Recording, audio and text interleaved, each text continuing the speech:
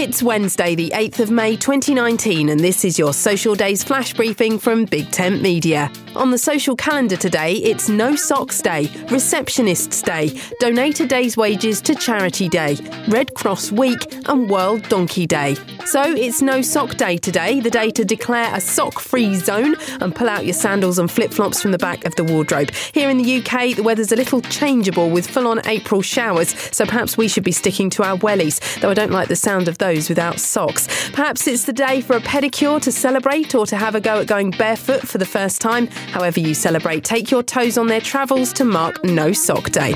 On this day, back in 1886, Jacobs Pharmacy in Atlanta sold the very first Coca-Cola. It contained cocaine.